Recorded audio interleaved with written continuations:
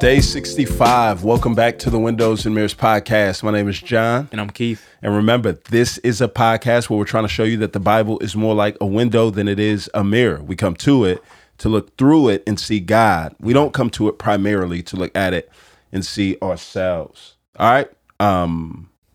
Job 41 through 42. It's the last day of the book of Job. And this will be the seventh book of the Bible that we've gone through this year. Yeah. Which is crazy. And all of them have been thick ones too, right? There's times where things start to zoom. Once we get to Judges and Ruth, like we'll zoom past those. So we've been able to soak in to all of these at least for a week or more, right? Mm-hmm. Yeah. Yeah. And I think it's good too that we're in a different genre. Right, yeah. Wisdom. Right? Mix it up a little bit. Mix it up, right? It's Yeah. a different feel. You don't read genre like you do narrative. Right. And you don't read narrative like you do proverb, right? Yeah. Or you don't read wisdom like you do narrative. There's a dope book for this. So Christy Anyabwile just came up with a book called Literarily, and her book is all about, genres are important, right? Yeah. Half the battle is knowing what genre that you read. So, yeah, Knowing where you're at helps you know what you're doing, right? absolutely. Yeah. So absolutely. So everybody in the Patreon, we're going to send y'all out one. So Patreon, thank you once again for your support.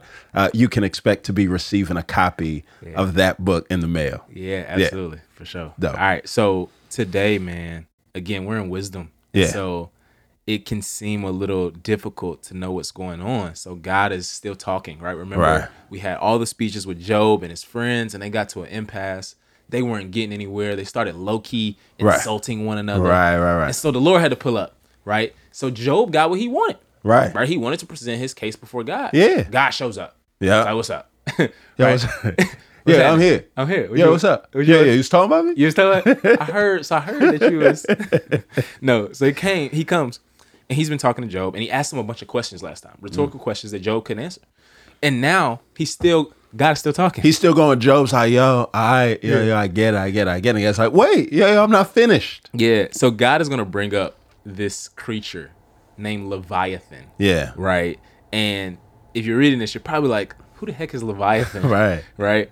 And that's a good question, right? And there are a variety of views who Leviathan is. Some say that it's a mythical creature that was known in the cultural background of the ancient Near East, right? Because of the prevalence of mythology in that day. Some say it's hyperbolic language used to describe a crocodile. Right. Some say it's symbolic language to describe evil powers. Whatever it is, how it functions in the narrative is the same. It's a created thing. Right. And verse 10 underscores the point God is trying to make. Right. He says, no one is ferocious enough to rouse Leviathan. Who then can stand against me? Yeah. Right? Who confronted me that I should repay him? Everything under heaven belongs to me. So God is saying, ultimately, this beastly like creature, whether actual or mythical, can't be tamed by you. Right. Right? Man or mankind has the inability to subdue Leviathan, a creature. What makes him think he can tame the creator, right? See, like God has created everything seen and unseen. Leviathan borrows breath or his creation from the hand of God. If Job can't domesticate him, what makes him think he can manage God, right? And that's the whole thing that God is trying to say. Like, I elude everyone's control. I'm absolute sovereign over all of creation. Yeah. And you have to submit to that. Right. Yeah. Yep. And in a nutshell, it's going to be this high view of God that gives this right view of man. Yeah. God saying, let's just put this into perspective, right? Y'all are all here speaking on my behalf as if you understand or comprehend me fully. Mm-hmm. And God's saying, no, listen, y'all don't.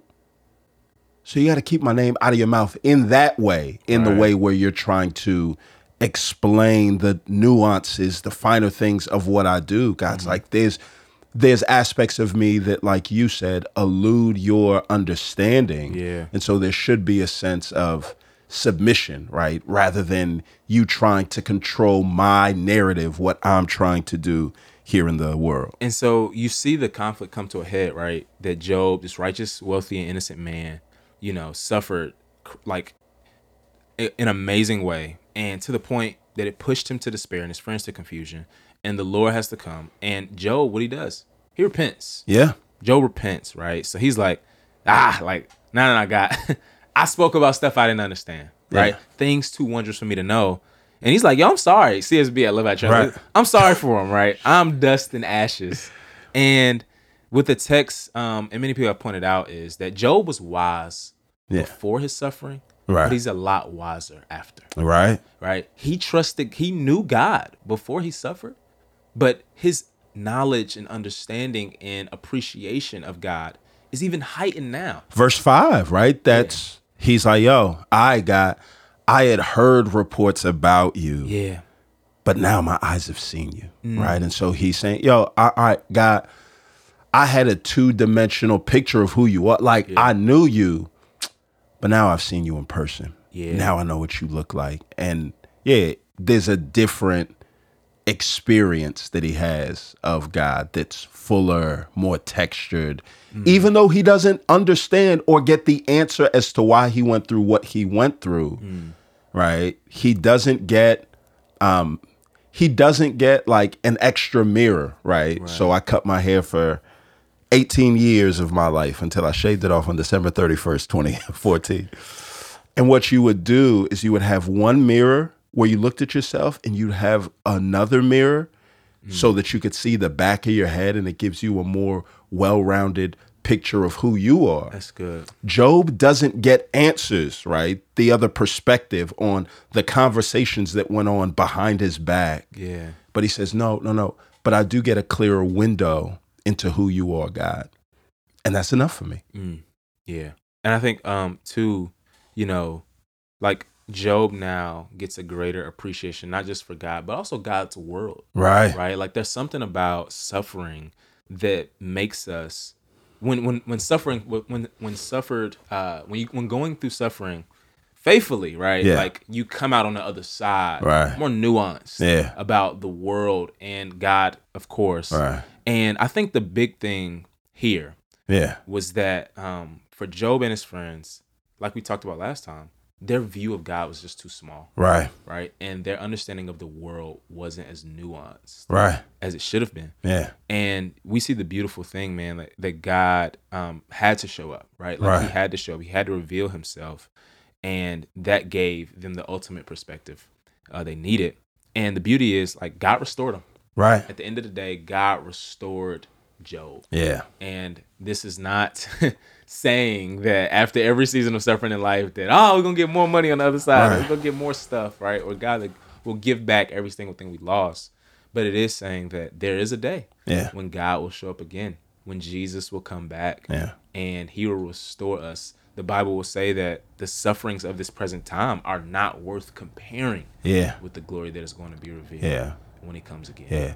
Interesting perspective on how this book ends is that, right, as we talk about this concept of, resurrection, just kind of slowly, progressively revealing itself in the text, we do see Job experiencing this resurrection of sorts, right? That if his whole life was put in a proverbial grave, God raises up and Job gets to experience this new embodied life here on earth. Yeah. All right. Something that takes place here is Job throughout the text, right? He's an innocent man that has suffered unjustly.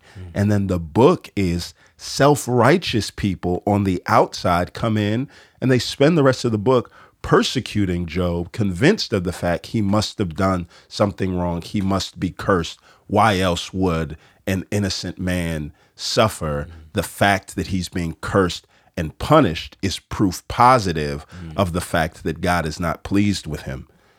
At the end of the book, Job prays to God for the forgiveness of the people that persecuted him, and Job is raised to a new life, right? You fast forward in the Bible and you see the Lord Jesus is an innocent man. He comes here on the earth, lives righteously. The self-righteous around Jesus persecute him. Right. They put him up on the cross and they say, look, suffering, proof positive that he's cursed, that God's not pleased with him. On the cross, Jesus says, Father, forgive them, for they don't know what they do. He goes into the grave and he resurrects to this new life. The book at the end here says, and Job died Jesus lives forever, and one day he's going to raise up Job and the rest of us. Yeah.